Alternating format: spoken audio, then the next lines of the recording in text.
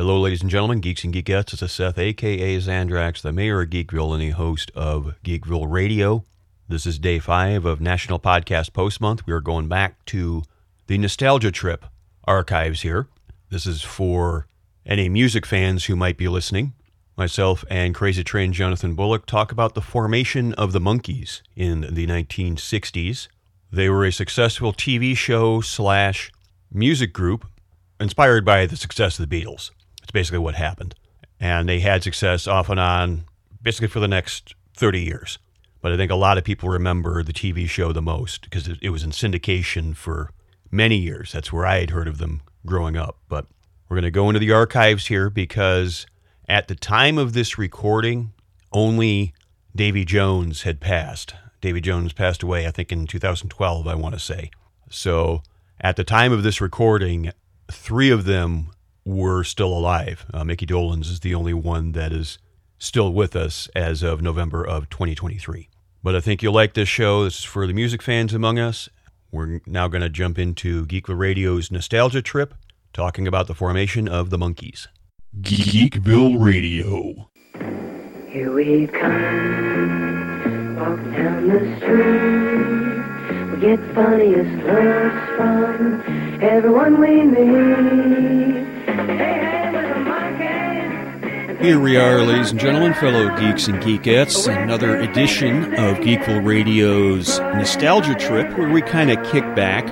Don't really talk anything topical. We go into our memories, things of the past, and we've been doing some shows that we grew up with, and I've also been re-releasing older episodes of Geekville Radio dealing with older stuff. And this was a subject, as you folks might be able to tell from the intro.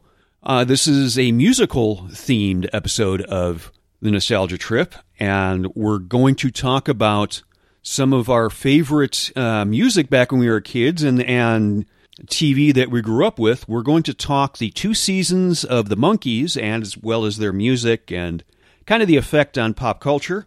And once again, I don't have to do it alone. Joining me as usual from a nice soft padded cell in South Kakalaki, Crazy Train Jonathan Bullock. So, Train, how would you like to open up our talk here on the Monkees?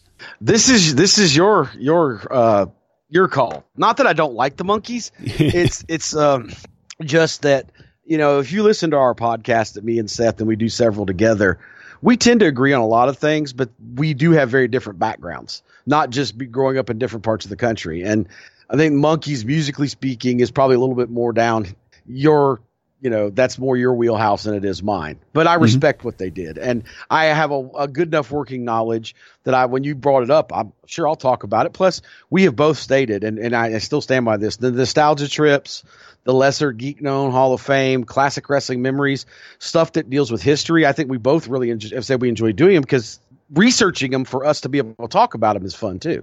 The stuff you guys don't get to hear, but the hours we spend online and at the library and listening and watching old shows, that's fun. That I don't know. So you said you've enjoyed that as well, correct? Oh, yeah, absolutely. I learned some stuff in the past few weeks preparing for this that I really didn't know about. So, of course, I got a pretty decent length of bullet point notes here. And I guess we'll just jump right into it. And I guess it's a pretty fair assumption, if people are listening to this, they have a measure of knowledge of the Monkees, but this episode is devoted to the Monkees, which started in the 1960s as a TV show. It was kind of a pop sensation, and it was really in response to Beatlemania. I think that's probably the best way to put it. Each of the cast were given a role, and they acted that out on camera. And the members, which we'll go into more detail shortly, but a lot of actors and musicians auditioned, and the ones that were cast were Mickey Dolenz, Davy Jones, Peter Tork, and Michael Nesmith. And they started with the TV sitcom with the music, and then the music was also released into record stores like normal, and they were played on the radio. So, it seems like it was kind of a multimedia, I don't know if front is the word, maybe the word, not the word I'm talking about, but I mean, they were a manufactured band. You know, they were not Sure. a band that formed organically. They were assembled by producers and such.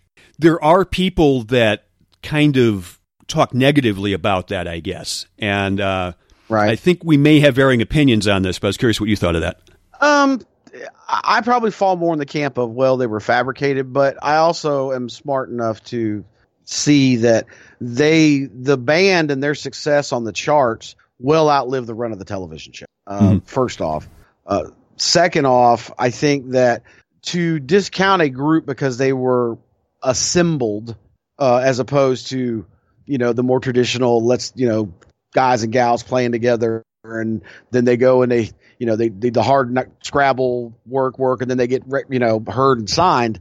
That's tried and true, but there have been a lot of examples of both commercially and critically successful musical acts other than the Monkees that were created.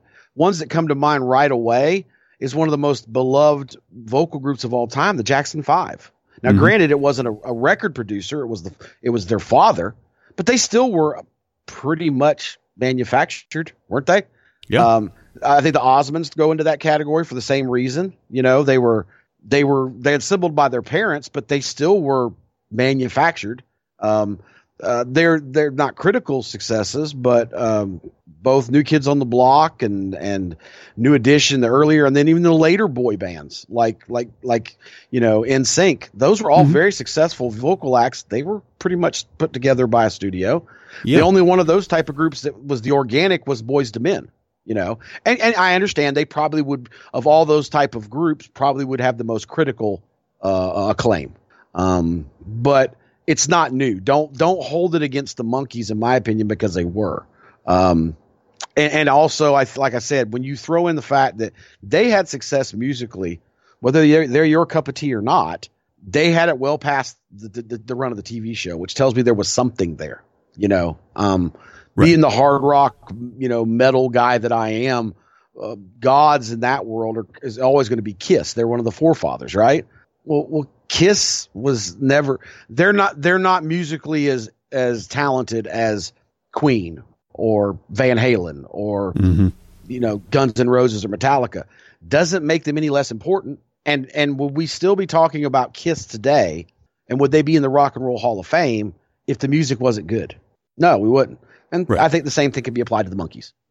If they were really that big a joke, why do you still hear their music? Why are we doing a show on them? They're still relevant. So I don't know if that was the take you thought I was going to take, but that is my stand on that.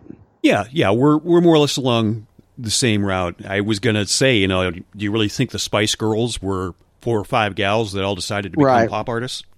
Right. And as far as the Beatlemania reaction, my research told me, it was directly tied to the success of not the song and the album, but the movie Hard Day's Night by, and that makes sense. You have a very successful rock act who does this movie that's essentially a 2-hour long old MTV video for their music, and it's very commercially successful. We all know how Hollywood is. They're going to notice that and go, so yeah, we can make money with this. Yeah, they made money with this. And unfortunately, or fortunately, I guess, depending on how you look at it, that's always the way Hollywood's been. The movie and the television industry. If it works once, we're going to do 5 million variations and copies on it until it just quits making money. Right. Our sister podcast, Examining the Dead, came out of the fact that the zombie craze got huge, and we focused just on zombies at first, but it's kind of run its course now. So we've expanded it to be all horror. Same thing, Walking Dead was a hit. So all of a sudden there was 5 gazillion zombie movies and television shows that came out there for a few years. Right. Okay. Yeah. I guess all I could really add is that there were people that called them kind of the Milli Vanilli of the 60s, and I just think that's not accurate. I think rather they hired 4 good-looking guys, but they didn't hire no models to lip sync. Come on, people. Right. Really? Right. Yeah. They were more like the Spinal Tap of the 60s. They created to be this counter of the Beatles, but they did their own singing, and later on, as we'll show, they did their own music as well. They wrote their stuff. They played their own instruments. Come on. Yeah. But the first 2 albums, really to kind of set the stage for what things were. I think it's really where the most controversy was from. It is true. The first two albums, they did not do much of their own playing of the instruments, with a possible exception, I think, of Peter Tork. All of the music was played by professional studio musicians, and I know some ardent musical historians may know the name of the Wrecking Crew. They actually did a lot, if not almost all, of the actual music playing on the first two albums, the Monkees and More of the Monkees. And that really was done for two reasons. One, they could make the TV show at the same time. And as Mickey Dolenz would go on record, even to this day, saying he always looked to it as an acting gig. He really didn't look to it as being a band. But they could film the show and release the music at the same time.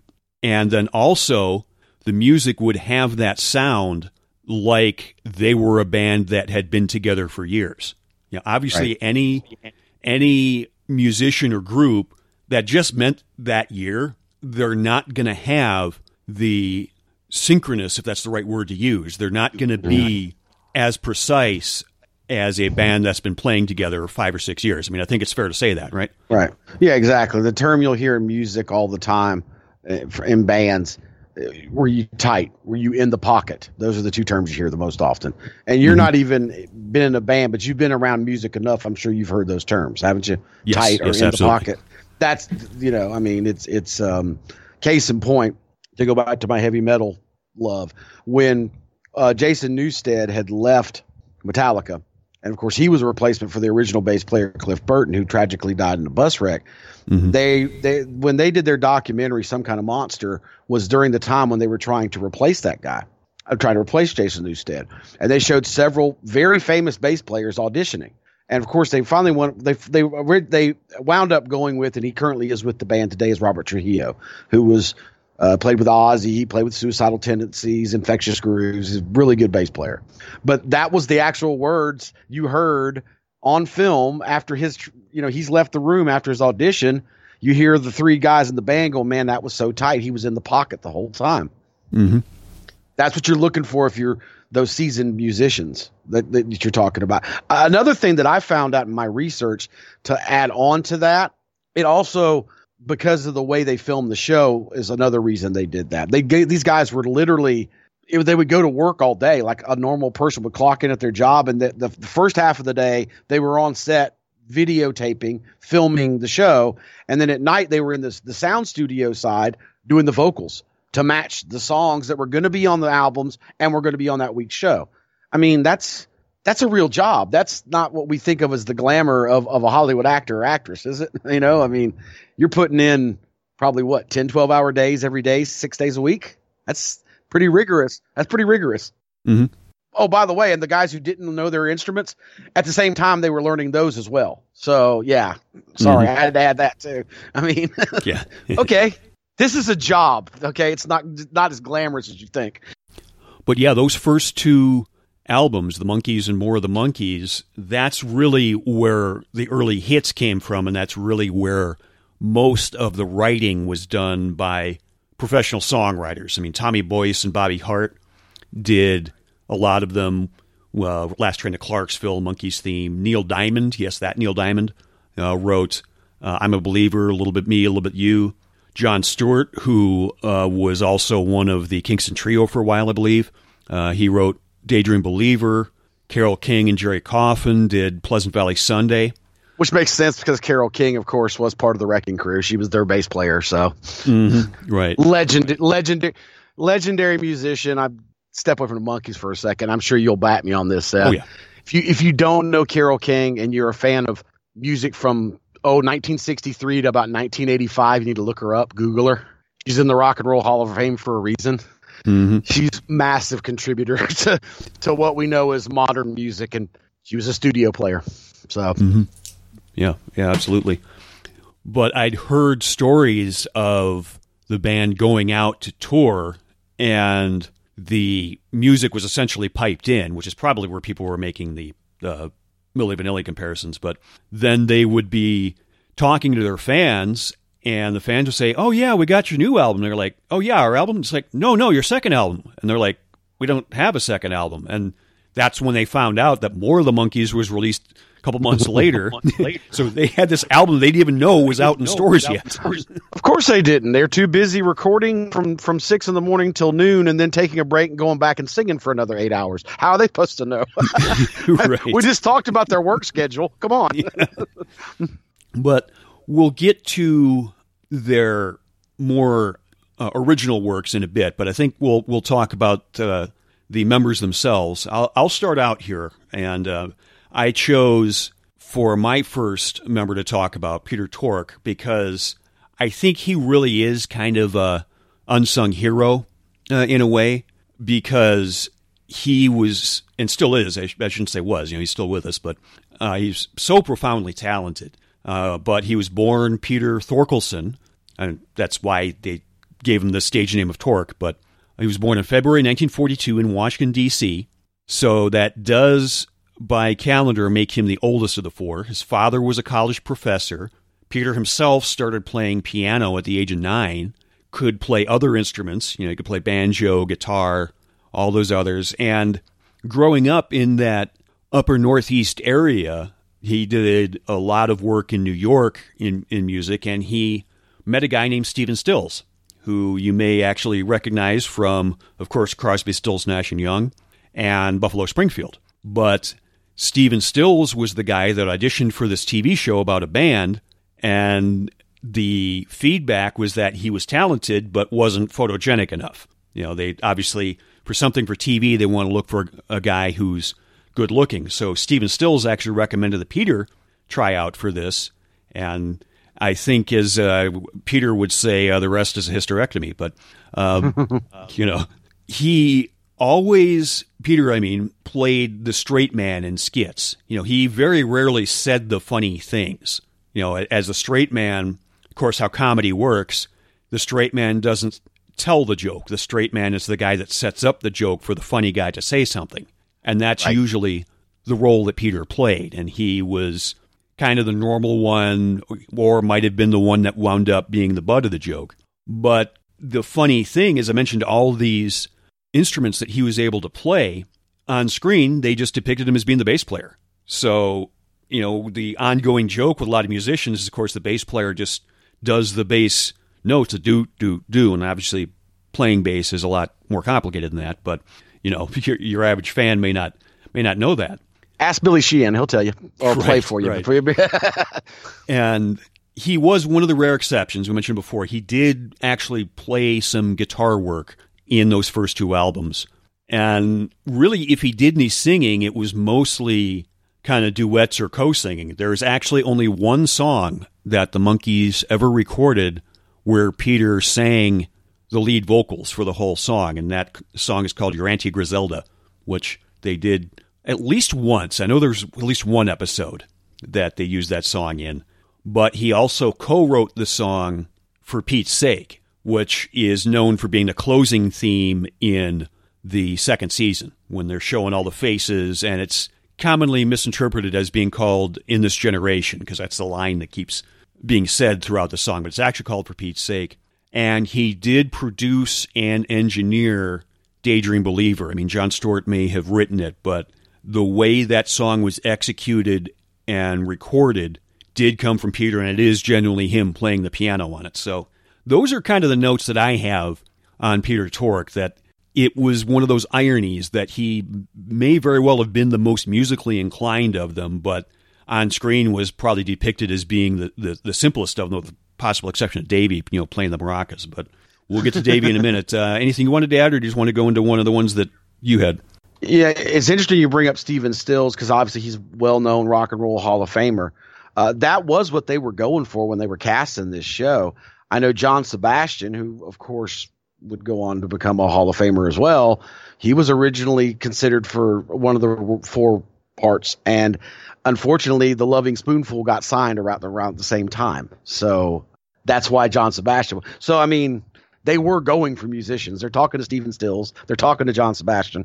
And if you don't know The Loving Spoonful, you might know a show called Welcome Back, Kotter.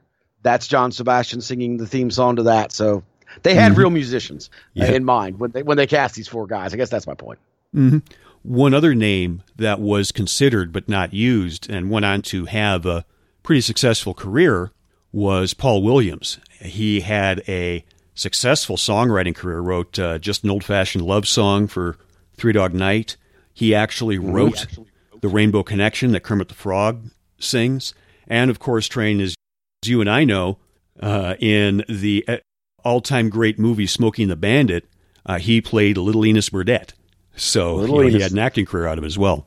What was that great rock opera that he did that was a movie in the 70s? It was great, too. Phantom of the Phantom of something. But it was kind of like a rock and roll take on the Phantom of the Opera. He was the star of that, wrote the music for that as well.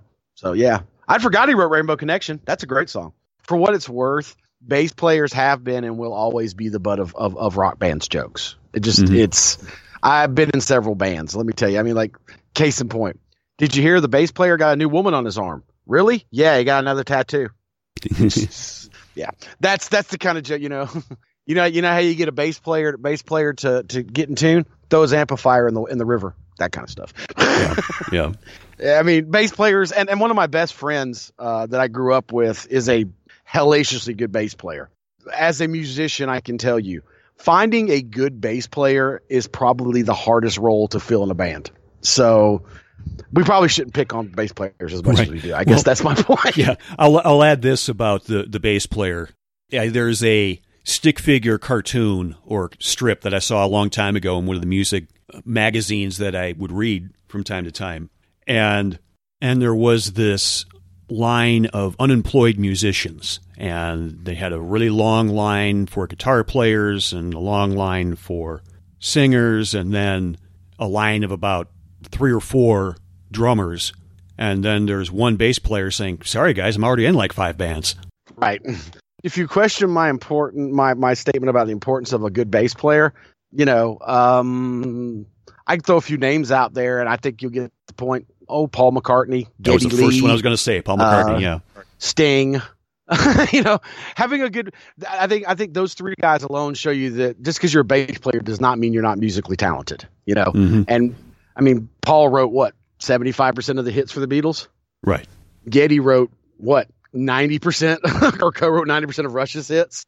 And, you know, Sting probably about the same for the Police, you know, probably wrote 75% of the Police. And then of course had all of them except for Geddy had successful solo careers, you know, so Brian Wilson fits in there too. Brian Wilson. I said Billy Sheehan earlier. I mean, he played with David Lee Roth and he was Mr. Big. He's had a solo career. He's done stuff with Steve Vai. I mean, a good bass player is way more important than we give him credit for. So I think it's funny, like you said, they took the most talented musician of the 4 and gave him what is traditionally the laughing stock, at least to, you know. Right. The other one I can throw in there, speaking of bass players, probably not the best musician in the band, but wrote all their hits, Nikki Sixx of Motley Crue. I mean, the Image, that whole hair battle, that was Nikki, you know, so Gene Simmons. I mean, we keep going, you know, there's a lot of bass players out there that they probably shouldn't get teased as much, I guess is my point. I'll leave it at that. So I guess I'm going to move on to the first one that I chose, and it's probably my favorite Monkee, because I'm not as big a Monkee fan as you are, but Mickey Dolenz, who was portrayed as the drummer of the band. Mickey was born into an entertainment family in the Los Angeles area, grew up there, went to school there, and was actually a child star. He was in a 50s television called Circus Boy, credited as Mickey Braddock. So he's a child actor. This was, like you just stated a little while ago, he saw the Monkees more as an acting gig than he did a music gig. But before he was signed to do the television show, he had a small local hit with a band called Mickey and the I can't remember what they were called now, and I don't have my notes in front of me. But they were your typical, you know, early 60s garage band. He was the lead singer and the rhythm guitarist. So Mickey did you know, have musical talent, and he is probably, at least from the dramatic side as opposed to the music side, been the most active of the 4 post Monkees. Would you agree with that? Yeah, I think it's fair to say. I mean, Mickey he still acts to this day. He does voiceover work. We were commenting off mic before we started recording that for those of you that are fans of the old Fox animated show The Tick, not the live action, not the reboot, but the original from the 90s, which if you're listening to Geekville, there's a good chance you probably watched that show. Mm-hmm. He was the original voice of Arthur, the sidekick of the Tick. And when you go back and listen, you'll go, oh, wow, that is Mickey Dolenz. I mean, now it'll slap you in the face. Yeah. Yeah. And you can really hear it when he says his war cry, which I think is the best war cry ever for a comic book superhero. Not the face, not the face. He played the Peter Tork on the Tick. The Arthur is the straight man. He's the setup guy. But right. Mickey was, I think it's weird. Once again, he was a singer and a songwriter and a guitarist, but they needed a drummer, so he learned how to play drums. And as a musician and a person who's done a little bit of drumming, not a lot in my time, what impressed me the most was he learned as he was going, and after 6 to 8 months, he was good enough to play on stage. So he didn't have to have the stuff canned in like you talked about earlier, Seth. But he had some kind of rare degenerative disorder that affects your joints and your bones when you're a child and the development of your skeletal system. And I can't not remember the name of the disease, and it's a long, medical term anyways. But he has always, and even today, still has a weak right hip. And even though he is right-handed, he learned to drum with drumsticks right-handed, like a vast majority of drummers, but he learned to drum with his feet left-footed. So when you go to Mickey's kit, the toms, the snare, the cymbals, they're all set up for a right-handed drummer, but the pedals on the bass drums and the bass are set up for a left-footed drummer. I can't imagine how hard it would be to learn to play the drums with, your non-dominant foot and your dominant hand. That's I guess the analogy would be like a switch hitter in baseball. Would you think that's a good analogy? Yeah. I think that's fair. I know a recent thought on that is Tua Tagovailoa, the quarterback for the University of Alabama. He's a left-handed quarterback, but he's not left-handed. He's right-handed. He does everything else right. He shoots basketball right-handed. He plays golf right-handed. Bats right-handed. But his dad decided when he was young and he first started playing football, there's not a lot of left-handed quarterbacks. Why don't you learn how to play quarterback left-handed? So he did. Worked out okay. I mean, he's won a national title, played another one, so it happens, But I think, Mickey, he auditioned for the role of Arthur Fonzarelli when Happy Days came about 10 years after the Monkees. And apparently the only reason he was not cast, he was down to that final cut. They had already cast Ron Howard as Richie Cunningham, and the producers of the show, which of course was Gary Marshall, he didn't want because if you watched Happy Days, and there's a likelihood that might be on a nostalgia trip somewhere down the road, just for what it's worth. The argument's there, yes. that they did. Fonzie was not the main character he became. He was kind of a secondary character the first couple seasons, and because of that, the main character was supposed to be Richie. They didn't want an actor who was much taller than Ron Howard playing Arthur Fonzarelli. And Mickey Dolenz is about 6'2". Well, Ron Howard's only about 5'9". So there was a problem. And then, of course, the role went to Henry Winkler. And now that we've seen that, no one can think of anybody but Henry Winkler as the Fonz. But Mickey Dolenz was almost the Fonz. So I found that kind of interesting in my research. Yeah. When you say that, I can almost picture it now. Mickey in the jacket, and the combing his hair and trying to act all 50s cool, Mm-hmm. Ride the motorcycle and everything. I mean, it's weird because as I was a kid, I mean, the Fonz was the epitome of cool to me as a young child. It's hard for me to picture anybody but Henry Winkler in that role. But the more I think about it, the more it would have worked, Right. I mean, he's still fairly active to this day as a horror movie fan. Even though I've told you before, I have not watched the Rob Zombie remake of Halloween in the late 2000s. He had a small cameo role as a gun shop owner in that. So he's still acting even to this day. Not as much music, but I've always felt of the four, Mickey probably had the best sense of humor, or at least that timing and quick wit that we associate with funny people. I'm saying funny in air quotes there, like your SNL cast member types. He kind of had that same kind of comedic time, at least in my opinion, he did. I do remember Davy Jones saying about Mickey in one of the documentaries I watched back in the day. He said that Mickey just had the ability to just turn it on or off as far as being silly. He said you could just ask Mickey Dolenz, "Oh, just be funny," and he would just start being funny. You can't really explain it any other way than that. And I think when you look at his background, raised in an entertainment family, a child actor, he'd been doing it all his life. He probably didn't know any other way to approach it, So he's like I said, I'm not a big fan of the Monkees. He's always been my personal favorite, was Mickey Dolenz. And he just when I found out that he actually drums left foot and hand drums right-handed, he gained a measure of respect for me as a musician. And I guess that leads us to our next Monkee that you're going to take care of. Yes, and just to put it out there, if you're listening to this and want to have examples of each of the Monkees showing their strengths when it came to the group, I am going to link some of the music in the show notes for this episode, and the show notes are going to be at geekvilleradio.com/Monkees, and obviously with the band, Monkees is spelled with 2 E's.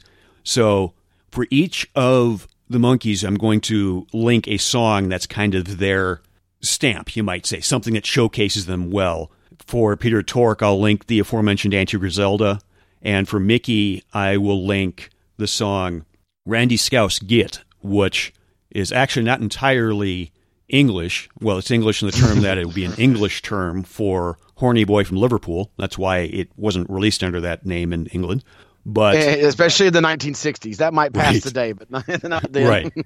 But that song is pretty much entirely Mickey's brainchild as far as how it was executed. He did all the drumming himself, and wrote the song and wrote the music as well. So it's just a good example of Mickey Dolenz being very good at being a musician, on top of just being funny. Right. So moving on, I will go on to give my favorite here. I know, Train, you said your favorite was Mickey. Well, the Monkee that I probably liked the most because I could relate to him in a way, and that's Michael Nesmith. And he was also born in 1942, December 1942. So as of this recording, he recently just turned 76 years old. He is actually bona fide certified Southerner. He's from Texas. Yep. And the way I mean it when I say I could relate to him is, first off, I love the snowcap look, which is an irony, which I'll get to in a moment. But we are from Chicago. His gimmick on the show was that he was kind of the quieter, soft-spoken goofball who still wound up being the smartest guy in the room. When Mike got the last laugh in a segment, he's usually the one that is not doing most of the talking. So he was also an accomplished songwriter. He had actually already written the song Mary Mary that had been a garage band hit, and he also wrote the song Different Drum, which, if you don't recognize the name, I would be surprised if you haven't heard the song, because it was a big hit for a band in the 60s called the Stone Ponies. And the reason why I say the Stone Ponies and not the name that is associated with that song is because that was the first band for a then young up-and-coming singer by the name of Linda Ronstadt. So you hear that now, and it gets credited to Linda Ronstadt, even though it was the Stone Ponies at the time. Kind of like how some of the songs, like Rod Stewart's Stay With Me, I think that was actually recorded as the Faces, but right. Rod Stewart gets the credit now. But like Buddy Holly and the Crickets. Some stuff was actually recorded as the Crickets. It just over time became a Buddy Holly song. Right. But to bring up the snowcap, the screen tests or the auditions, that's really where the snowcap came to be, because I'll have that also linked in the show notes. But Mike Nesmith just walks in wearing the snowcap, and he's just like opening the drawers and looking what's in the drawers on the set as he's talking to people. And the producers just liked that look. They liked that gimmick. So throughout the entire run of the show, Mike Nesmith is pretty much wearing that snowcap throughout every scene. In Los Angeles. Yeah. It would be in warm the weather. But, anyway, I'm sorry. Yeah.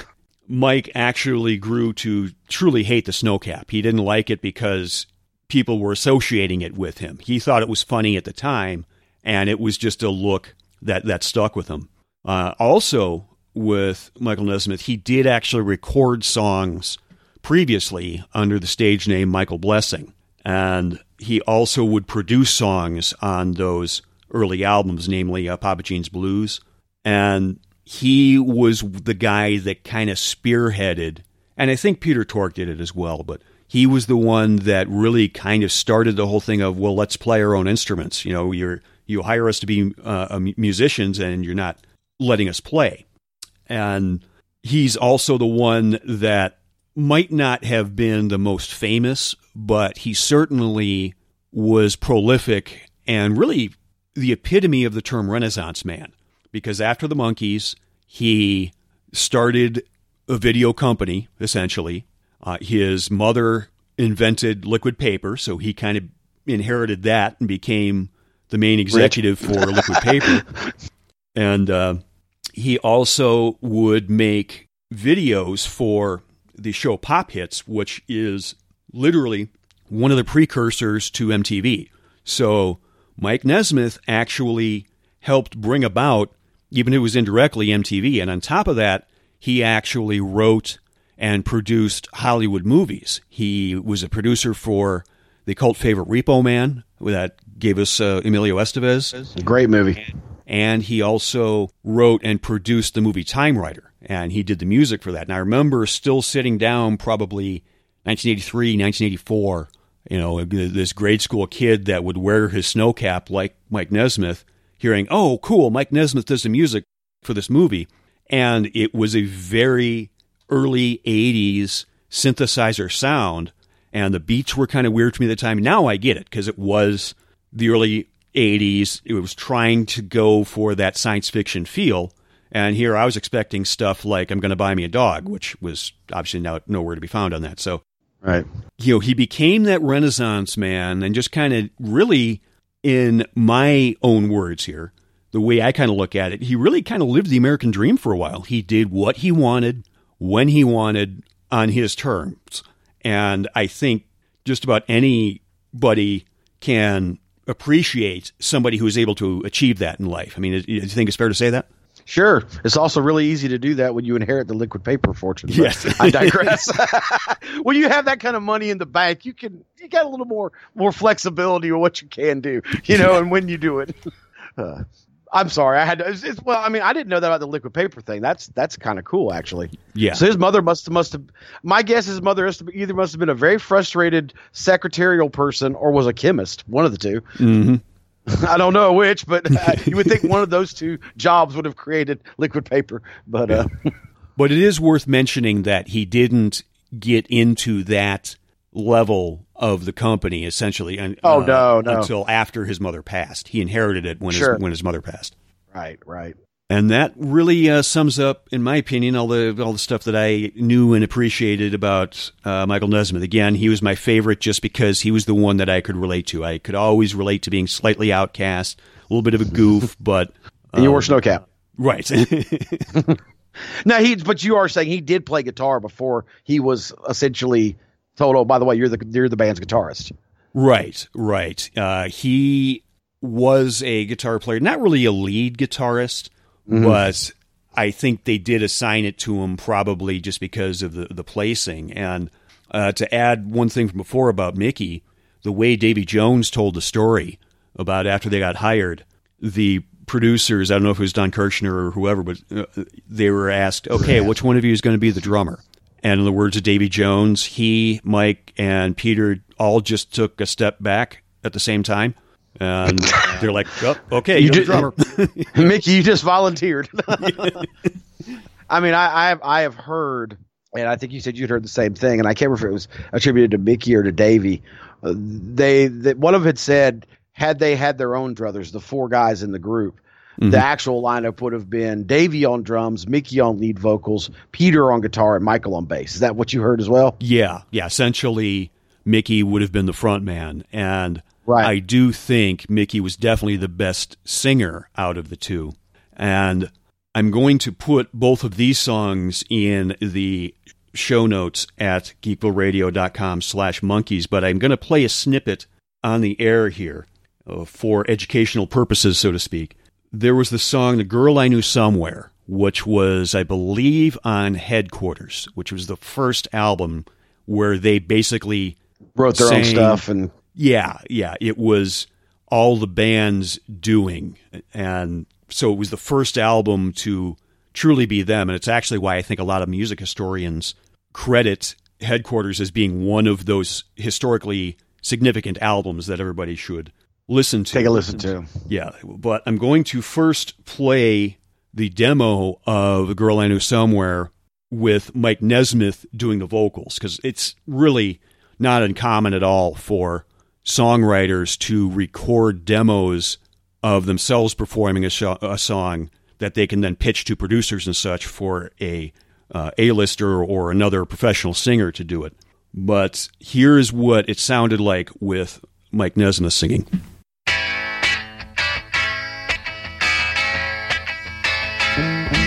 You tell me that you've never been this way before. You tell me things I know that I've heard somewhere. You're standing in the places and you're staring down through faces that bring to mind traces of a girl that I knew somewhere. I just can't put my finger on what it is. Now, here's the same song as it was released with Mickey Dolenz doing the vocals.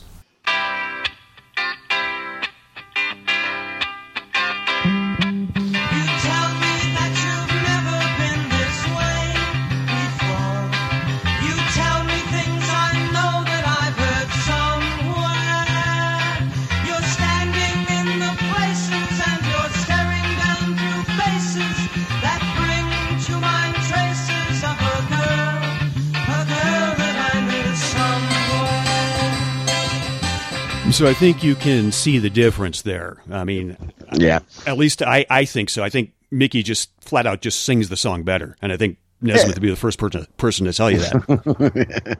Yeah, different timbred voices, a little bit different arrangement, but the riff is still the same. Right. The bass line's a little different, the drums are a little different, but it's the same song. So yeah. Mm-hmm. Well, I guess that leaves us with one last Monkee to talk about, and it is, I think, arguably probably the most well known. Because of what he did before the Monkees and after. He's also the only Brit in the band. The other three Monkees were American guys, and that, of course, is Davy Jones. He was depicted as the lead singer on the show and of the band. He was, I think, safe to say, because of the show, what we would term now as a teen idol. Am I in error in calling him that? No, not at all. It's a perfectly accurate description. Right. I mean, it was a short. He's a short fellow, and unfortunately, Davey is also the only Monkee no longer with us. He passed in 2012. But he was a singer and an actor, but a singing actor. He was a Broadway, stage type actor before the Monkees, and he probably had the most mainstream success and notoriety before the Monkees, the TV show came out. He had created the role of the Artful Dodger from Oliver on the London stage. And then when they moved it from London to Broadway, he created the role there on Broadway and won a Tony for that. So he was a Tony award-winning actor before he ever was in the Monkees, which obviously that accolade was well beyond anything the other three guys had before that point, Right. I think it's safe to say, for anybody who doesn't know what a Tony is, it's essentially the live stage version of an Academy Award. It's the Oscars of Broadway, exactly. And so I think part of Davy's fame or infamy, whichever you want to call it, also is probably directly tied to the Brady Bunch and Marcia, the oldest daughter, being absolutely in love with Davy Jones, to the point where it became a side plot in the 1990s movie version of the Brady Bunch. The ones that starred Gary Cole and Shelley Winters. And it makes sense because if you look at the time frame at which the Brady Bunch was supposed to take place, we just said Davy Jones was a teen idol. A girl the age of Marcia Brady would have had posters of Davy Jones on her walls. And they didn't exist back then, but had things like Tiger Beat existed back then, Davy Jones would have been on the cover every other month. Don't you agree with that? Yeah, absolutely. I mean, he was a good looking man. He was, like I said, he was short, but he had that boyish good looks with blue eyes. I can see why the girls went crazy for him. And the teen idol was a fairly new thing. I mean, Ricky Nelson had kind of been a teen idol in the 50s. I think he's probably the very first prototype, you know. And then there have been a few others like Fabian and Donovan, but you know, he laid the groundwork for what, I mean, is pretty normal now. You know, the Leif Garrett's, the Sean Cassidys, the Coreys of the 80s, you know, those guys, the boy bands we talked about earlier that became teen idols in the 90s and 2000s. Well, you know, Davy Jones was kind of the template for that. You know, like I said, him, Donovan, Fabian, and Ricky Nelson, they're kind of the first, you know. But I don't think that Davy was a bad singer. I think that he probably was the most limited musically in the sense that, like as you joked earlier, he didn't play any instruments except the maracas. You know, right. He was more of a singer. But I can see with his boyish good looks why he was cast by the producers as the front man, can't you? Oh, yeah, absolutely. And really, his Englishness helped. Yes, it surely did. It differentiated him from the other three guys, without a doubt. Because he, to the day he died, he still spoke with a British accent. Mm-hmm. You know, even though he had probably by the time he died, he'd lived in the States longer than he lived in England. You know, but but even after the Monkees had broken up, he did the reunion tours and stuff like that. But he went on and did solo work, acted, did variety shows. Davy probably remained the most high profile after the show. He was the most high profile before the show. I'm not going to sit there and say which of the four were the most talented, because that's ridiculous. That's a matter of personal taste. You know, all four of them were talented, but I think we are in agreement. Davy was the most well known before, during, and after the run of the show, and their recording, they had broke up as a band. Are we in agreement in that? Yes. Right, and like I said, sadly, he passed away in 2012, so he's the only Monkee that's no longer with us. But I think some of their biggest hits, he was the lead singer on. Like, I believe he was the lead. Daydream Reliever was him, wasn't it? Yes. What was the other big hit? Daydream Reliever was probably their biggest hit, and he was the lead singer. Wasn't he also? Stuff like I Want to Be Free. I Want to Be Free. Yeah. But I mean, Daydream Believer or Last Train to Clarksville are probably their two biggest hits. Mickey sang one, but Davey sang the other. You know, right. So I think you're right, though. The Britishness of him, in his sense of humor and his accent, probably helped him differentiate him, which made him a better front man.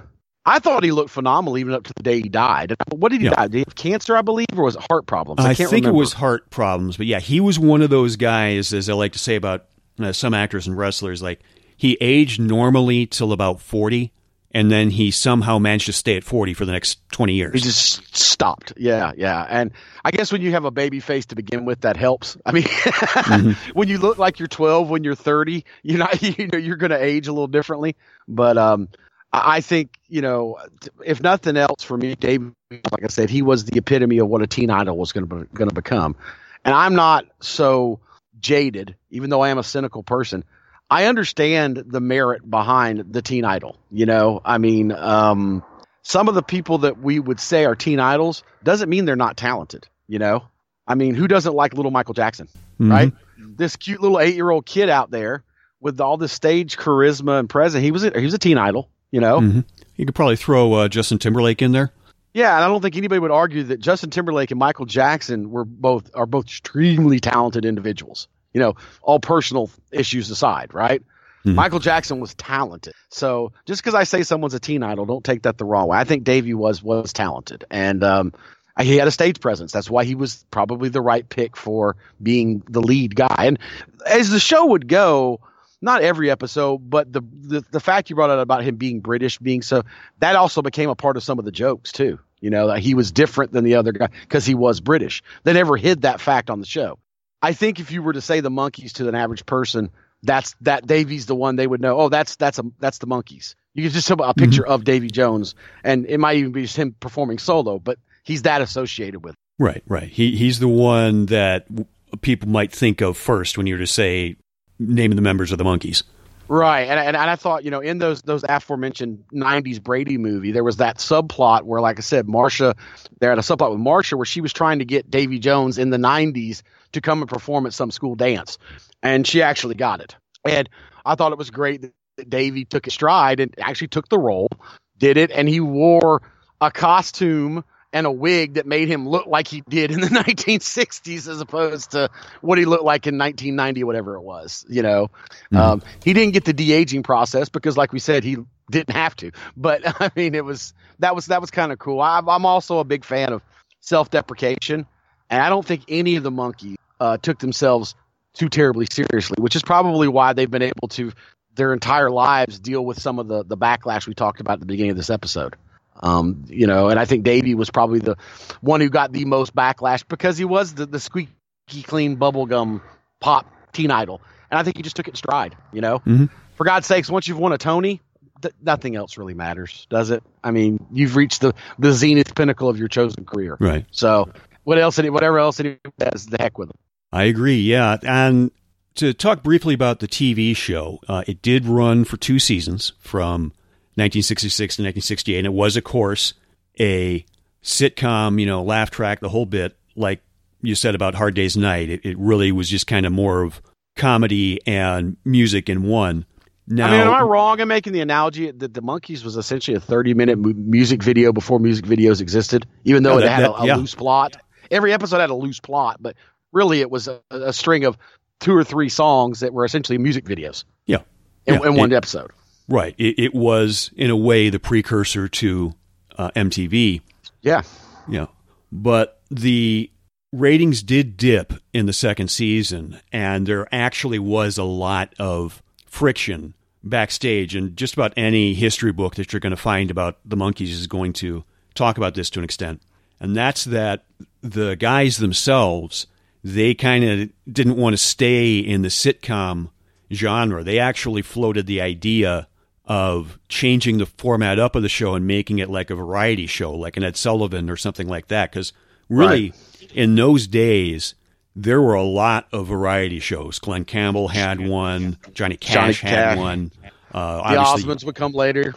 Yeah. The Ed Sullivan Show was really kind of the precursor to that. And that's really what was the source of a lot of friction. I think it did get canceled. I don't think the friction caused the show to end. But later that year, in 1968, they did their first and really only movie.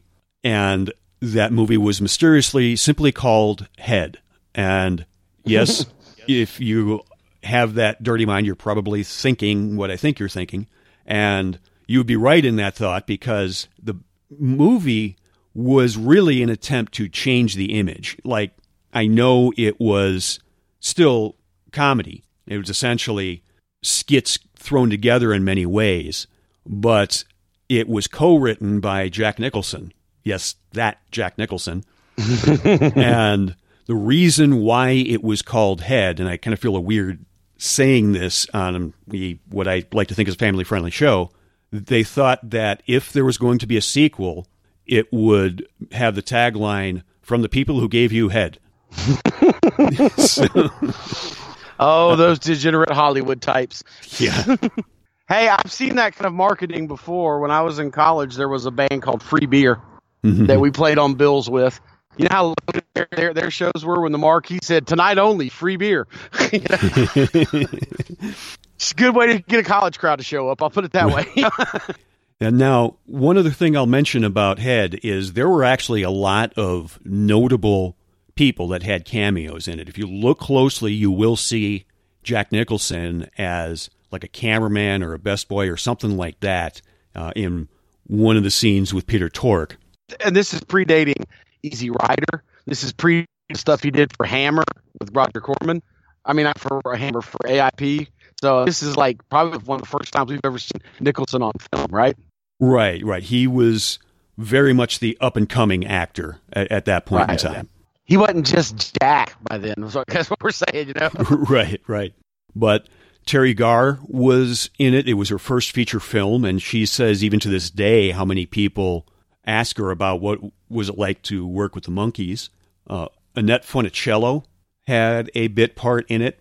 Sonny Liston, the world-famous boxer, he is filmed having a boxing match with Davy Jones, and like we just said about Davy being so short, that was kind of the comedy of it. And one guy who maybe some listeners of Examining the Dead will have heard of, it was the final on-screen movie appearance of Tor Johnson, who, of course, is most famous for the Ed Wood movies. And he was also a wrestler, if I recall correctly, before he was an actor, Yes. right? Yep, he wrestled for NWA Hollywood and the Bell Brothers. That is correct. That's why Ed Wood cast him. Right. Plan 9 from outer space. Yet another possibility for either lesser-known Geek Hall of Fame and or Nostalgia Trip, but I digress. Right. And one other cameo, not really the biggest star that you think of. I'm pretty certain, Train, you'll recognize this name, and that is Ray Nitschke. I believe I'm pronouncing it correctly. One of the greatest linebackers of all time. Yes, linebacker for the Green Bay Packers. To give you an idea of the type of humor that had, there is a skit which is supposed to be in the Vietnam War, and all of the band members are soldiers fighting in the Battle of Vietnam, and I think it was either Peter or it was Davey, gets knocked into one of the trenches, and there's Ray Nitschke, complete in a football uniform, not a Packers uniform, but a football uniform, and he gets tackled against the wall of the trench. So it's like somehow in random there's a fully in-gear football player in the middle of the Vietnam War, which of course makes no sense, but I think that's the type of humor they were going for. A little bit of the slapstick absurdist. Right. Was the 60s. There were a lot of experimental drugs going on at the time. Yes. Remember that? Right. It's like the line Stan Lee had, and I think it was the first Ant-Man. He Ant-Man. says, well, the 60s were fun. Yeah, but now I'm paying for it. Yeah. I quote Sinbad, the great stand-up comedian. Don't bring back 70s fashion. We went through a lot of bad drugs in the 60s that gave us the fashion of the 70s. If you don't like disco, you can probably apply that to it as well, but I digress. Right. And really, the group did break up and kind of get back together in various forms. They did have their final album with all four of them together in 1996 called Just Us. And they did have an album a few years ago called Good Times, but a lot of that was stuff assembled over time, and they used Davey in it so they could say they had Davey in it in that album. But really, their musical heyday was that mid to late 60s era. So, Trent, I don't know if you had anything else you wanted to add about the Monkees as a whole or anything about legacy. I think the argument is there, and there is a Facebook for it.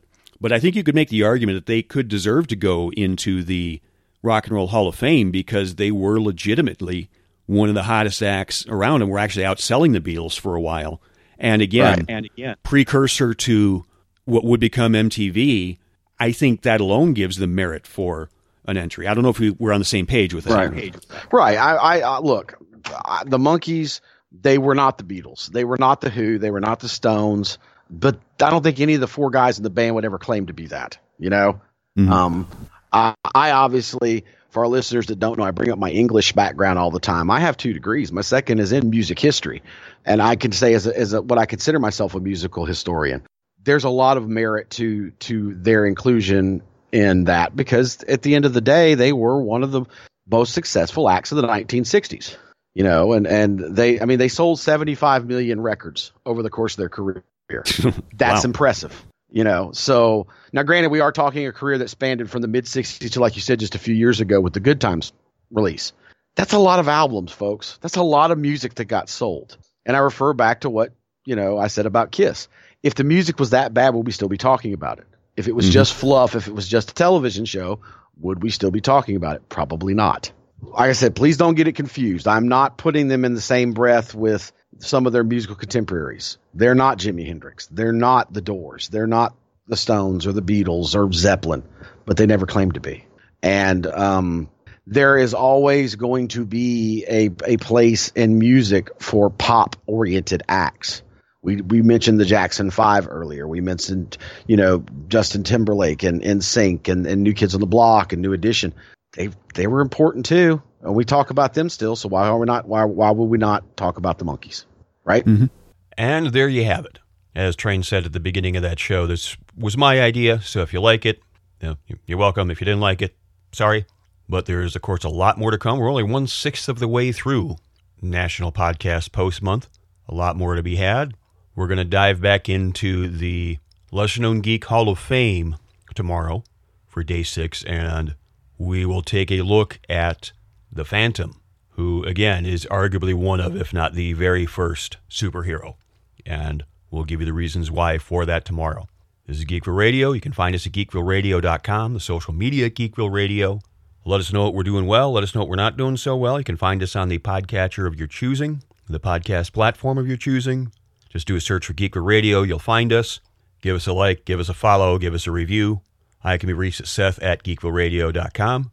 So we're going to power down the Geekville Radio studios here, and we'll talk to you folks again tomorrow for day 6 of National Podcast Post Month, and we're going to talk about all things The Phantom.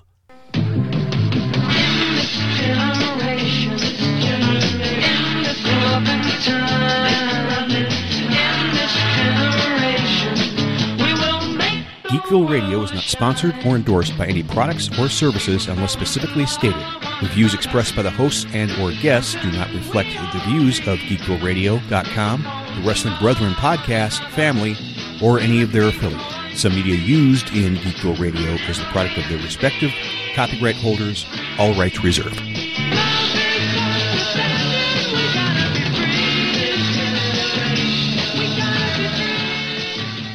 Davy Jones was actually watching episodes with his kids, either that or it was concert footage or something like that, where he's doing Daydream Believer, and his kids ask him, "Daddy, why are you dancing like Axl Rose?"